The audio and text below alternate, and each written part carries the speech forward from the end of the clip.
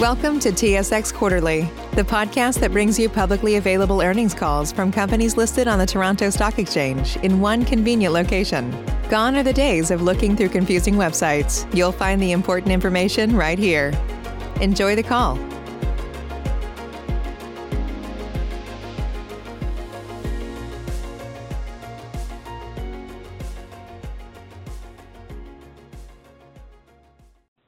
Good morning, ladies and gentlemen. Thank you for standing by and welcome to the Uni-Select Inc. 2020 third quarter results conference call.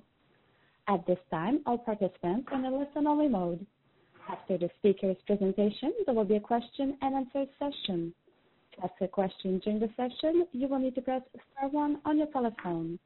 Please be advised that today's conference is being recorded.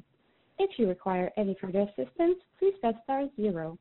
I would now like to turn the conference over to your speaker today, Louis Junot, Chief Legal Officer and Corporate Secretary. Thank you. Bonjour, mesdames et messieurs. Bienvenue. Merci d'avoir patienté et bienvenue à la conférence téléphonique des résultats financiers du troisième trimestre 2020 de Uni-Select Inc. Présentement, toutes les lignes des participants sont en mode d'écoute. Après la présentation, il y aura une période de questions et réponses. Pour poser une question, appuyez sur étoile 1 sur votre téléphone. Veuillez noter que la conférence d'aujourd'hui est enregistrée. Si vous avez besoin d'aide, veuillez appuyer sur étoile 0. Je vais maintenant céder la parole à M. Louis Junot, chef de la direction des affaires juridiques et secrétaire. À vous la parole. Thank you, Julie. Good morning, everyone, and thank you for joining us for the Uni-Select third quarter conference call. Presenting this morning are Brent Windham, President and CEO of Uni-Select, and President and CEO of the Canadian Automotive Group, and Éric Bussière, Executive Vice President and Chief Financial Officer. Following their comments, we will open the call for questions. Please note that all documents referred to in today's conference call, including this webcast presentation, can be found on our website at uniselect.com in the Investors section. As noted on slide 2, I would like to remind you about the caution regarding forward-looking statements, which is applied to our presentation and comments. All amounts are expressed in U.S. dollars, except as otherwise specified. With that, let me turn the call over to Brent. Thank you, Louis. Good morning, everyone, and thank you for joining us. Our third quarter sales improved significantly through the trough experience in the second quarter, mirroring the bounce back in the market. As expected, the auto parts businesses rebounded more rapidly than the paint business. First, I would like to thank our team members for their continued hard work and dedication in these continued and unprecedented and challenging times. Without them, we could not have achieved these improved results. I would also like to thank our customers and our supply partners for their unwavering support. Today, I will provide a brief overview of the market conditions, a summary of our third quarter results by business unit, an update on our COVID-19 measures, and the continuous improvement plan. Following my comments, Eric will review our profitability and financial condition, and we will provide an outlook based on the visibility as we have it today. So let's turn to page 4 for the general market conditions, please. It's important to highlight that our three businesses are highly correlated to their respective market performance. As a result, our third quarter sales followed the upward trend experienced in the market for most of the quarter. In the U.S., the CCC reported a marked month-over-month improvement from April to August, with a slight pullback in September, followed by a slightly better October. On an average, the market was down approximately 20% in the months of July, August, and September, in line with the sales decline that we have seen at FinishMaster for the third quarter. In Canada, according to the Wave Mobility and EY, the percentage of change in kilometers driven improved month over month from the trough set in April until August, returning to 2019 run rates in the summer months. However, September and October, we are seeing a slight reverse in the trend. In the UK, the impact of the pandemic hit hard initially, but has been the quickest market to recover. According to the UK Government Statistics Office, the car road traffic increased sequentially in the past quarter from 83% of normal levels in July to 91% in August and 92% in September. However, with a recent reconfinement, the trend is back down to 85% of normal levels in October. At this point, we are seeing some pullback in all three markets in October. TPA, and to a lesser extent Canada, are being impacted by closures and reconfinement measures due to the second wave of COVID-19. The U.S. refinish market continues to be impacted by the driving patterns and lower miles driven, with an impact on claims. However, we do not expect a retraction at this junction to be as severe as the second quarter. Given the market conditions and our seasonality, we're expecting softer sales in the fourth quarter. Now let's turn to the impact on currency on page 5. The appreciation of the U.S. dollar compared to the Canadian dollar and the appreciation of the British pound versus the U.S. dollar translated into $2.9 million positive impact on our consolidated sales in the third quarter. Turn to page 7, please. Before I review the results of the quarter, I wanted to provide a few comments on our historical seasonality pattern. The table you see on page 7 is our typical pattern pre-COVID-19. While the impact of the pandemic has distorted this typical pattern, we still expect our fourth quarter sales to be soft for the reason I mentioned earlier. Beyond that, we are currently reviewing the seasonality pattern in light of the permanent changes brought on by the pandemic. For example, the fact that the UK Ministry of Transport's mandatory testing of vehicles was pushed back will have an impact on the seasonality of TPA's results. We will provide an update as required. Turning to page 8 and the key highlights for the third quarter. The overall third quarter results were better than expected but the magnitude varied by business unit. The actions we put in place on the onset of the pandemic clearly mitigated the impact on our results. Consolidated sales for the third quarter were down 12% to $395 million from $451 million last year, primarily attributable to the slower recovery at FinishMaster as expected, while good performances at both CAG and TPA. In fact, organic growth improved significantly from the negative 31.9% in the second quarter to a negative 12% in the third quarter. Adjusted EBITDA amount of $33 million from $38 million last year. While our consolidated sales have not returned to a normalized level, we managed to maintain our adjusted EBITDA margin at 8.4%, a testament to the successful execution of our business continuity plan and our continuous productivity improvement initiatives. These actions, combined with a focus on our working capital management, translated into a strong operating cash flow generation of $62 million, which we used primarily to further reduce our debt by $47 million, a remarkable feat in these times. In the third quarter, we integrated 38 company-owned stores, primarily at FinishMaster, and ended the quarter with 393 stores in the network. If you'll turn to page 9, I'll give a quick update on the continuous improvement. Recall that we announced expected improvements from the CIP in June. These newly implemented initiatives are based on a long-term approach to further improve our productivity and efficiency in all segments, while ensuring our customer service levels remain our focus. The plan had an objective of generating $28 to $30 million in annualized savings by the end of 2020, based on the first quarter operating run rate. In the third quarter, we generated $16 million in annualized cost savings. Combined with the savings realized in the second quarter, we generated $30 million in annualized cost savings since we launched the plan, essentially completing the plan on target and ahead of schedule. Having said this, there remains ongoing initiatives for FinishMaster. On an ongoing basis, all three business units will continue their journey towards the continuous improvement culture. In fact, the pandemic helped us identify further opportunities to accelerate our transformation. From those, we are driving a number of initiatives in each of the businesses to improve our overall efficiencies. In conjunction with the businesses, we have formed a continuous improvement team that focuses on identifying and implementing these various initiatives. Again, I would like to thank our manufacturer channel partners for their collaboration and support, and certainly our customers and our team members' success and safety are and remain our primary focus. Let's turn to page 10, please, for FinishMaster. At FinishMaster, we're experiencing the market recovery in line with what we had telegraphed in the past few months. Sales are down 24% to $163 million, in line with the markets we operate, mainly related to the COVID-19. While organic growth improved from a negative 36.6% in the second quarter to a negative 24.1% in the third quarter, the refinish market continues to be softer than other segments of the aftermarket. Having said this, we believe we are maintaining our market share and fully meeting the expectations of our customers in these challenging times. In the quarter, we integrated a number of stores while minimizing the negative impact on sales. And we ended the quarter with 148 stores, or 30 less company-owned stores. We are confident we will continue to serve our customers in the same manner before with this footprint. The adjusted EBITDA decreased to $7.9 million, or a margin of 4.9%, from $21.4 million, or a margin of 9.9% last year. The decrease is due to the lower fixed cost absorption, rebates, the timing of price increases from paint manufacturers last year, which did not repeat this year, and the shift in customer mix.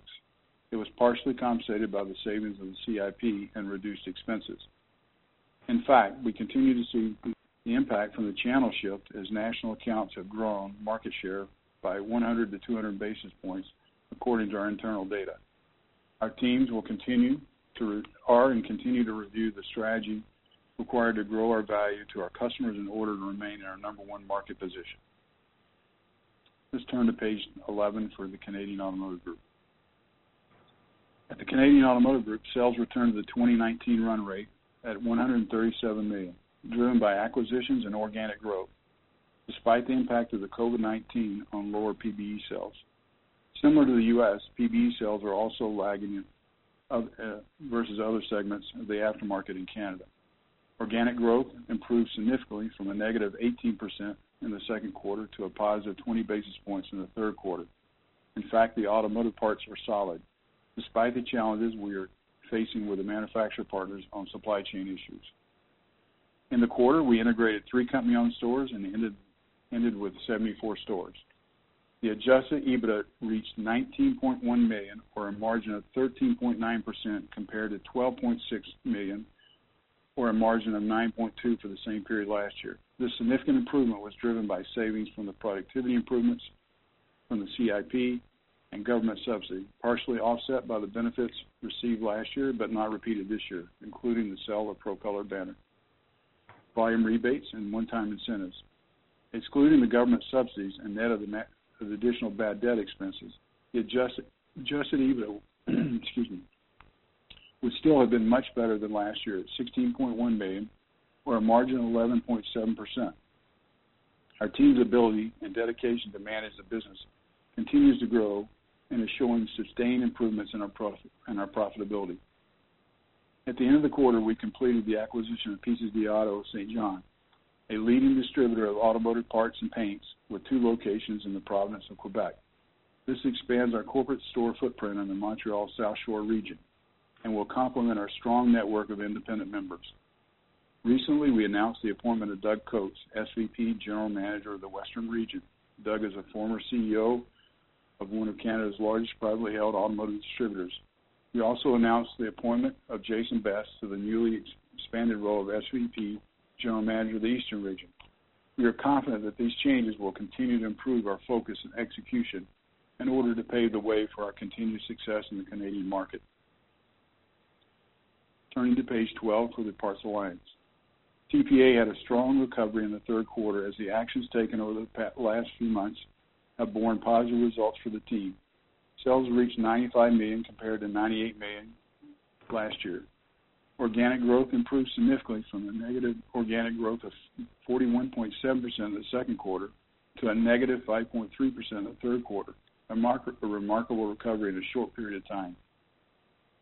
In the quarter, we integrated 5 company-owned stores, ending the quarter with 171 stores. The adjusted EBITDA reached $8.7 million, or a margin of 9.2%, to 6.5%, or a margin of 6.7% last year. These results were driven by the savings from the productivity initiatives from the CIP, reduced spending, and governmental subsidies.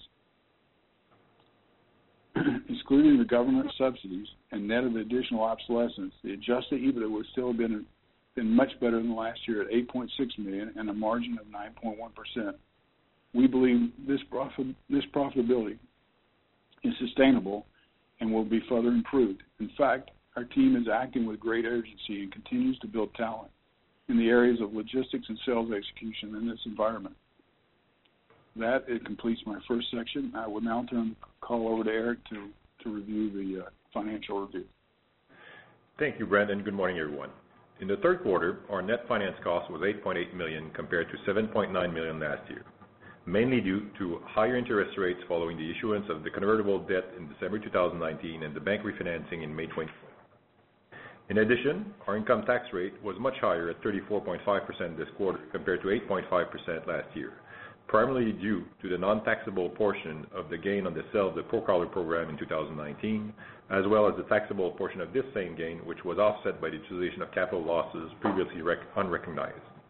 Excluding this gain, the 2019 tax rate would have been 26.8%. As a result, we reported a net income of $4 million or 11 cents per share versus a profit of $25 million or 58 cents per share last year. Adjusted earnings for the quarter were $8 million or 18 cents per share versus $11 million or 25 cents per share last year.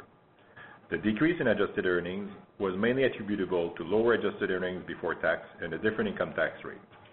However, it is important to note that the adjusted earnings improved significantly on a sequential basis and turned positive in the quarter. Now let me comment on our cash flow on page 15. Recall that our third quarter cash flow from operation is typically positive, and we were able to maintain this seasonality trend even in the face of COVID-19, where our revenue were impacted by 12% compared to the same period last year. We generated $62 million of cash flow from operation in third quarter versus $2 million last year and $35 million in the second quarter. This significant improvement was mainly due to our tight working capital management and the timing of vendor financing. We continued to manage our inventory tightly. In fact, since the beginning of the year, we reduced our inventory level by approximately $140 million, of which approximately $100 to $110 million should be considered a permanent reduction of going forward. As a result, we generated $33 million of free cash flow for the quarter, compared to $30 million last year. This increase is primarily due to lower capital expenditure in line with our tight cash management plan. Turning to page 16, you can observe that we kept our capital deployment to a minimum. In the third quarter, we continued to invest modestly in CapEx and merchant advances and use our cash mainly to reduce our debt in line with our capital allocation priority. Note that the dividend paid in April was the last one paid, as all future dividends have been suspended in order to provide more financial flexibility. Turning to page 17. As at September 30th, 2020, our outstanding total net debt stood at $397 million, including $97 million of IFRS leases obligation, a decrease of $47 million versus the $444 million, and $94 million respectively 3 months earlier. We were able to accomplish this in a difficult operating environment due to efficient control over working capital limit and reduced spending. When you exclude IFRS leases obligation, total net debt to adjusted EBITDA stood at 3.2 times versus 3.29 times for the same period last year and 3.6 times in the second quarter. Turning to page 18. Furthermore, we maintained sufficient liquidity. At the end of the third quarter, we had $252 million available in our credit facility, $19 million of cash on hand, and $17 million of letter of credit for a total of $254 million of available liquidity. We remain in compliance with our bank covenants. Based on our assumptions and expectations, we believe that our current liquidity and future cash flow in the coming periods will be sufficient to meet our operating, financial, and capital needs. Turning to page 21 for the outlook. Let me start by saying that yet there still remains significant uncertainty going forward from the pandemic. Our outlook is based on certain assumptions and visibility as of today. As mentioned a few times on this call, our sales are highly correlated to the markets. The aftermarket and refinish market for October 2020 showed seasonal and COVID-19 weakness compared to September, breaking the sequential improvement experience since the beginning of the pandemic. More specifically, for FinishMaster, we continue to expect sales recovery on a regional basis, with national and MSO sales recovering faster than the independent channel. Overall, it will take more time for the sales of this segment to fully recover. In fact, at this point, we expect the refinish and PBE market to continue to be behind the pre-COVID-19 level for the short, medium term, as lower miles driven and traffic density has significantly impacted the claims. For CAG, we expect fourth quarter sales to be in line with the same period last year when normalized for the disposition of the Pro-Collar banner last year.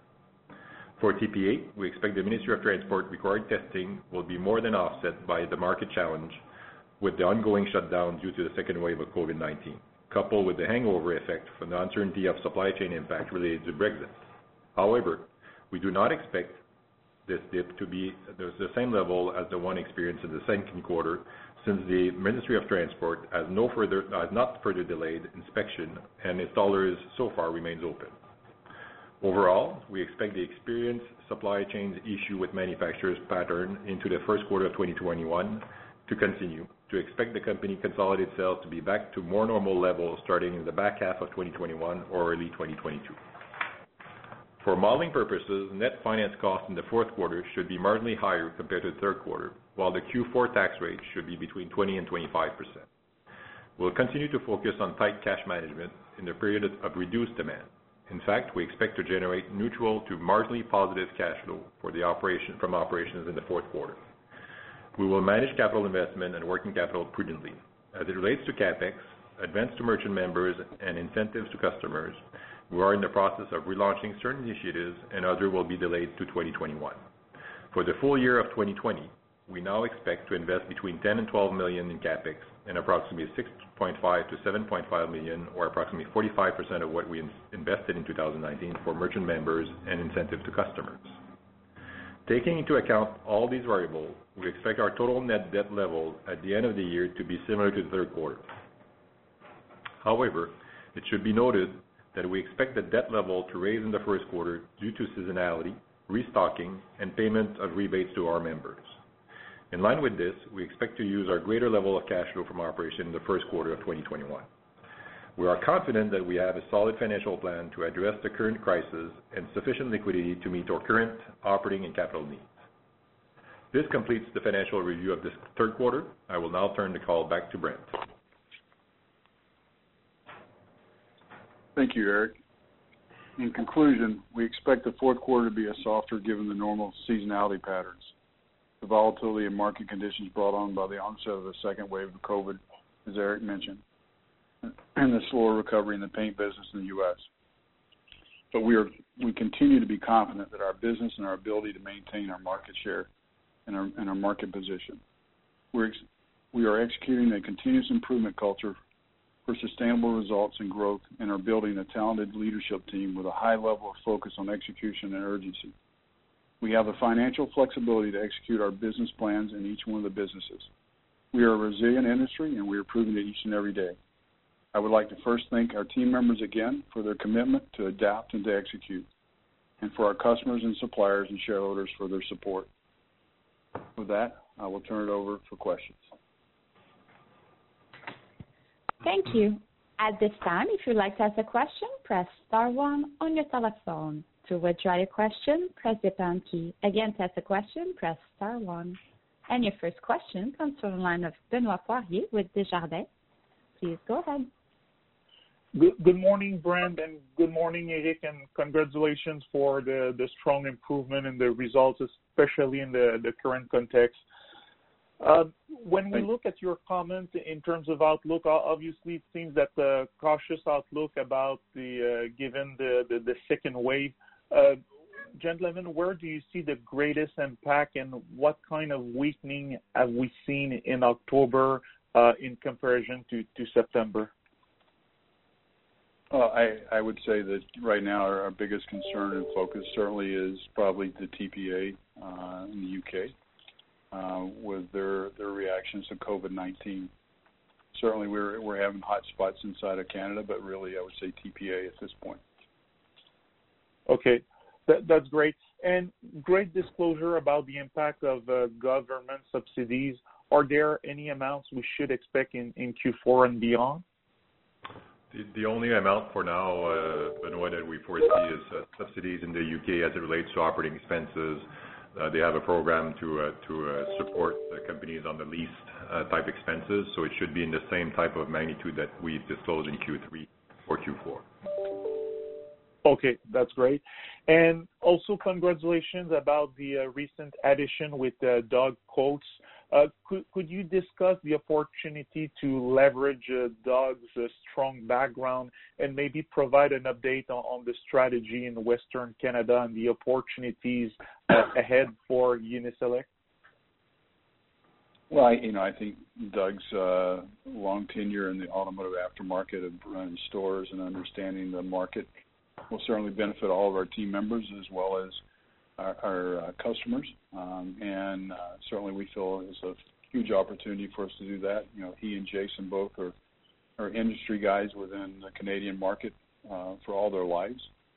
So we feel like it really aligns us to be able to leverage their expertise, and certainly we're very proud that we could have both of those guys leading the Canadian group. Okay. And with respect to the recovery to pre-crisis level for CAG and TPA in the back half of 2021, does the second wave change your expectation about the timing of the recovery for those two regions? Well, I'll speak and then I'll let Eric comment. I think that's the reason we're staggering it to the latter part of 21 and the early part of 2022. Because I think, the trend was very, very positive for us in Q3. And so we're just trying to be cautious. And certainly we're not pessimistic in any shape, form, or fashion. The business is solid in all three. So. Okay, that's great. And last one for me, could you just talk about the price paid and revenue contribution for the two stores that came from the acquisition of Pièces d'Auto Saint-Jean? Yeah, so the price paid is approximately $5 million overall, and the contribution will be, I'm not going to disclose too much details on this one, Benoit. It's relatively small. But I think it fits squarely in the strategy of Canada, and it will enhance the results of Canada over time. So we're quite happy with that addition. Okay, and $5 million, it's U.S. or Canadian, Eric? Yeah, it's all in. It's about in U.S. dollar equivalent. Perfect. Okay, thank you very much for the time. Thank you. And your next question comes from the line of Faraz Ahmad with Laurentian Bank. Please go ahead. Hi, good morning, guys. Good morning. Good morning. Congrats on the excellent quarter. Thank you. My first question is just on, I was hoping maybe we could dig into FinishMaster a little bit. I appreciate the color that you provided, but just wondering, maybe if you could speak to what you're seeing with regards to the MSO sales recovering faster than the independent channel, and really what's driving that. Yeah, look, it's an interesting question in the sense that what we've experienced and what we've seen in the various channels is that the MSOs have rebounded faster. Why is that?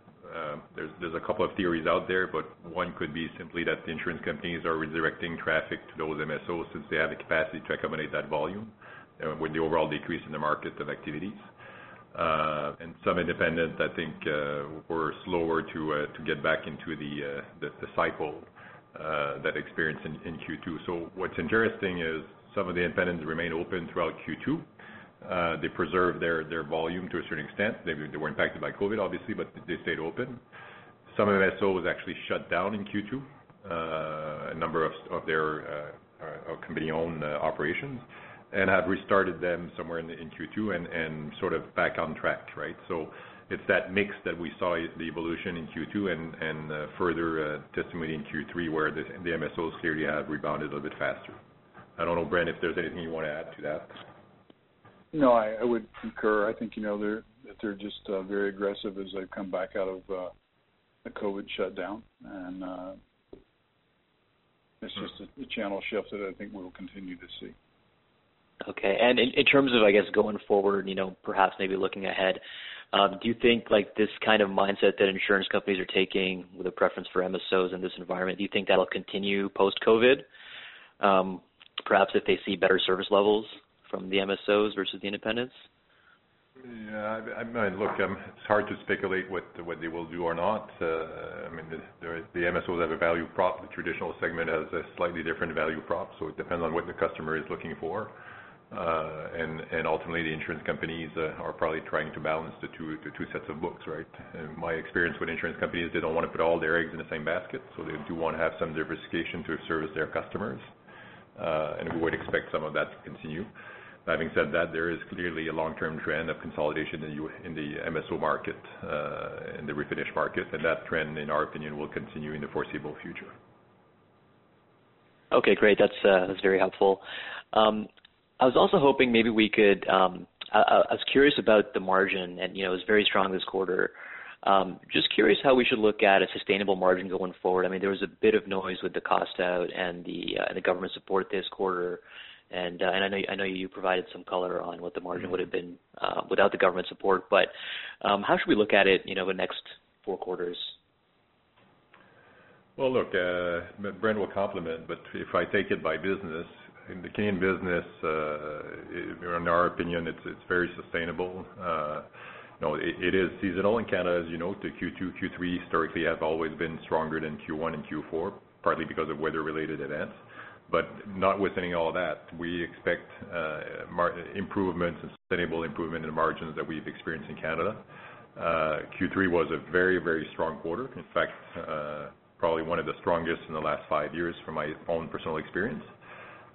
There's been a lot of things done in the past, and that journey started in 2018, and there's some robust processes and procedures that have been put in place, and as we've optimized the resources, we see the benefit, right? And we expect that to continue its course in those type of range, removing obviously the subsidies. On TPA, look, we're quite happy with the rebound. There's real actions that have been taken. I will say on that basis, we'll be walking before running on the margins, but we're very encouraged by the progress made at TPA throughout the year. And there's good things also being worked on that should make this sustainable.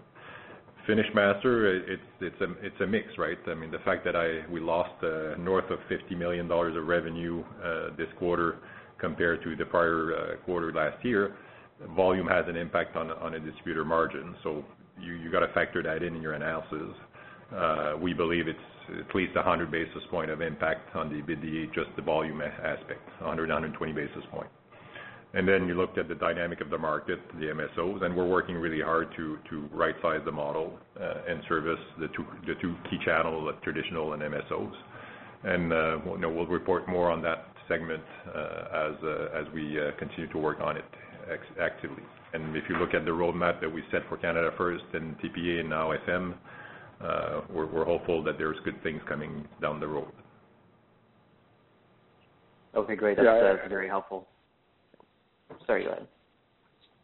No, I was just going to echo Eric's comments. I think that both TPA and CAG or the margins are in line with our expectations based on the work we've done, and quite frankly, we're beginning to do the same kind of work and process inside TPA and FM, and certainly we're dealing with a bit of fluctuation due to volume, which is a little bit different than the other two businesses. Okay, makes sense. And then just last one for me. You guys mentioned that you took a bit of a reserve on some inventory. Just wondering if you could expand on that and just speak to what that was about. Well, look, with the reduction of inventory of north of $140 million, so it's a little, compare this a little bit to the river. When the water level goes down, you may find some elements that you're not as pleased with, and some of this is linked to that. It's not abnormal when you have a change of pattern and also a bit of change of product that you're selling assortment because of the current kind of economic context, that you'll identify certain lines that may not be as robust as you would like. So that's part of the journey that we have to take in the last 2 quarters. Okay, that's great. Thank you very much for answering my questions. Thank you. Thank you. And your next question comes from the line of Jonathan Lamers with BMO Capital Markets. Please go ahead. Good morning. Thanks Morning, for all John. the comments so far. Good morning, Brent. Do you have the October to date sales for the 3 divisions for us? Look, I think it's very much in line with what we're seeing as market data, as Brent highlighted. I think, Jonathan, at this point, what I can get going on. So if I look at FinishMaster from an organic growth perspective, in October versus last year, we're down about 24%. In CAG Automotive in October, it's about -2%, and in TPA, it's -4%. On a combined basis, it's about 13% year-over-year sales decrease in October. And, as we said in our comments, it's a very dynamic environment out there, so it will depend a little bit what happens on a macro level for each country in terms of how governments are reacting to the COVID situation. But it's really tracking what we see in the market. Got it. Okay. Do you have any way to frame the impact of the UK lockdown? I think that started around the beginning of November. All I can say is that the lockdown so far has not resulted in as much as a decrease of sales that we've experienced in Q2 for sure. It's very different. As we said, the installer remained open. Look, every day is a relatively recent lockdown, and I think October sales came out better than we expected. So we'll address this as we experience what's happening in the field in real time. Yeah, I think, Jonathan. I think two things, Jonathan. I would say is one is it's really being geo-targeted from the lockdowns and the restrictions, as you know, especially like in Canada. And then secondly, I think everybody's learning to deal and live in the new norm. And it's not the same severity that we saw certainly in Q2. Thanks. On prior calls, you've provided the percentage of stores that were open. Would you have the percent of stores that were open at the end of Q3? To my knowledge, all the stores that we have not integrated, so for the integration stores, all stores are open. Yeah. Okay, thanks. And as sales recover, and you think about reopening stores to service demand, and I'm thinking longer term, right? Maybe post-vaccine. Can you service that level of demand with the new store base? And how permanent should we consider that portion of the cost savings from the SIP? Well, I would say that's an excellent question. I mean, we're doing right now sensitivity studies in all three businesses about where our footprint is and where the market is, and how do we grow. We're not going to contract stores for so we're looking at where the greenfields need to be in the UK. We're looking at where we need to grow in Canada. Hence the reason for the acquisition. And quite frankly, we're beginning to do that work with Alfim. We certainly believe that we can service the 2019 run rate easily with the footprint we have today. Really? So even if demand were to recover all the way to 2019, you could fully service that with the new footprint? Okay. I think so. And would that include the labor though? Well, I think no question you would have to increase frequency of delivery and drivers, and so the variable rate of labor would certainly have an impact. But from a physical plant and a branch count, that's really what I was speaking to. Okay, and I'm not sure if you're able to share something like this on this call, but would you be able to frame the portion of labor that's related to deliveries versus, branch staff? No, for competitive reasons, we would not, Jonathan. Yeah, that's fine. On the acquisitions, encouraging to see small acquisition in Canada this quarter. Are you able to comment on the pipeline going forward, and I don't know how you're thinking about managing cash in this environment? Well, certainly we're certainly being prudent with our cash, but we're talking to all of our members. We're talking to them. We're trying to understand the market and what the opportunities are, and we'll address those as they come up. This was something we've been working on for some time, as you can imagine. So, but we're certainly optimistic about the future, especially for Canada from that regard.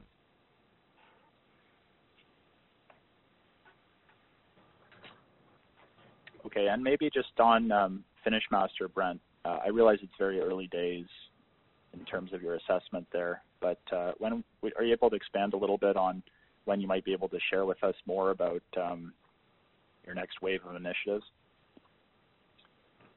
Well, I would say we got some real work going on right now. I would think certainly by first quarter, we'll be able to give more color about what we're doing, and certainly we've been pretty transparent about our CIP in the past few months, and we'll continue to be, not just on LFM, but on all three businesses, but certainly LFM. Okay, thanks for your comments. Thank you, Jonathan. Thank you, Jonathan. Again, if you'd like to ask a question, press star 1 on your telephone. And your next question comes from the line of Zachary Evershed with National Bank Financial. Please go ahead. Morning, everyone. Congrats on the quarter. Good morning, Zachary. Thank you. So the question I had on the CIP was just answered. So just a quick one on the permanent inventory reduction, which looks quite impressive. Do you expect that there's going to be any issues with managing fill rates, any sacrifices that had to be made on breadth of scope, or will you be able to maintain the same service levels just on a much reduced inventory platform? So I'll take the first pass at that. Certainly, none of the reductions of the inventories were really designed and put any in jeopardy to our fill rates. We just adjusted to demand cycles, and it allowed us, as you know, to really destock inside of LFM. But I would say that certainly we're investing back in the inventory strategically, and we're working with our supply partners because they're having supply impacts right now, as you know. And that's global. That's just not in Canada. That's in the UK. That's here. It certainly isn't in the PB sector as it is in the automotive. So clearly what we believe the levels are today, we can sustain it. I think we've messaged about $100 million that is permanent, and that's really where we're going to stay. Yeah, I want to make clear that the reduction of inventory was not done to the sacrifice of the fill rates, quite the opposite. And the reason why there might be some fill rates issues is more with their supply and manufacturers that had to shut down during the COVID and had a hard time to restart production line and be as efficient and productive as they were pre-COVID, just as time to ramp up the production lines. And that's certainly what we've experienced, and more so in the auto parts business and to a lesser extent in the FinishMaster business. That's really helpful. Thanks, guys. I'll turn it over. Thank you. And your next question comes from the line of Carolina Jolie with Gabelli. Please go ahead. Hi, guys. Thank you for taking my question. So my question is more about the covenants that you outlined in the pre-release, which was very helpful. It looks like, obviously your 2020 covenants are fairly easy to meet given what you did today and what you said about October. But can you kind of just talk about the 2021 puts and takes and what you think there, what you're thinking there, and if there's any thoughts around if COVID shuts things down, what might happen there? So, in the investor presentation, you do have the covenants clearly stated from 2021 all the way to 2023. So I would refer you to that page, I believe it's page 19 of the investor deck. And you have the ratios and the financial covenants. I think the important thing is we have a financial covenant-light structure in place to allow us to weather the storm of COVID throughout 2021 and including 2020. And the first leverage test applies in Q4 2021. And it's based on a trailing 12 months of EBITDA and the same type of methodology for interest coverage ratios. Look, as it relates to COVID, I think if I would have that answer, I guess I would be happily retired, right? The reality is we have to manage the business with a lot of uncertainty, and we've done that, and I think we've demonstrated that in Q2 and Q3, and we'll continue to do so. Okay, and any thoughts on puts and takes of meeting those 2021 covenants? Well, I don't foresee any issues of being compliant to our covenant at this point. As I said, Q1 2021 and all the way to Q3 inclusively, we have very minimal requirements to meet. Just take the minimum liquidity requirement, it's $35 million. We had $452 million of liquidity this quarter. So as I said, sorry, $252 million of liquidity. So I think we have plenty of liquidity in front of us, and the EBITDA is a trailing 12 months total EBITDA requirements that we need to achieve. So I don't foresee any issues there. Great, thank you. And there are no further questions at this time. I will turn the call back over to the presenters for closing remarks. Thank you very much, Julie. I'd like to thank each of you for being with us today. We're very encouraged with our Q3 results. We look forward to speaking and updating you guys on our next quarterly call. Till then, be safe and have a good day. Thank you very much. Thank you. This concludes today's conference call. You may now disconnect.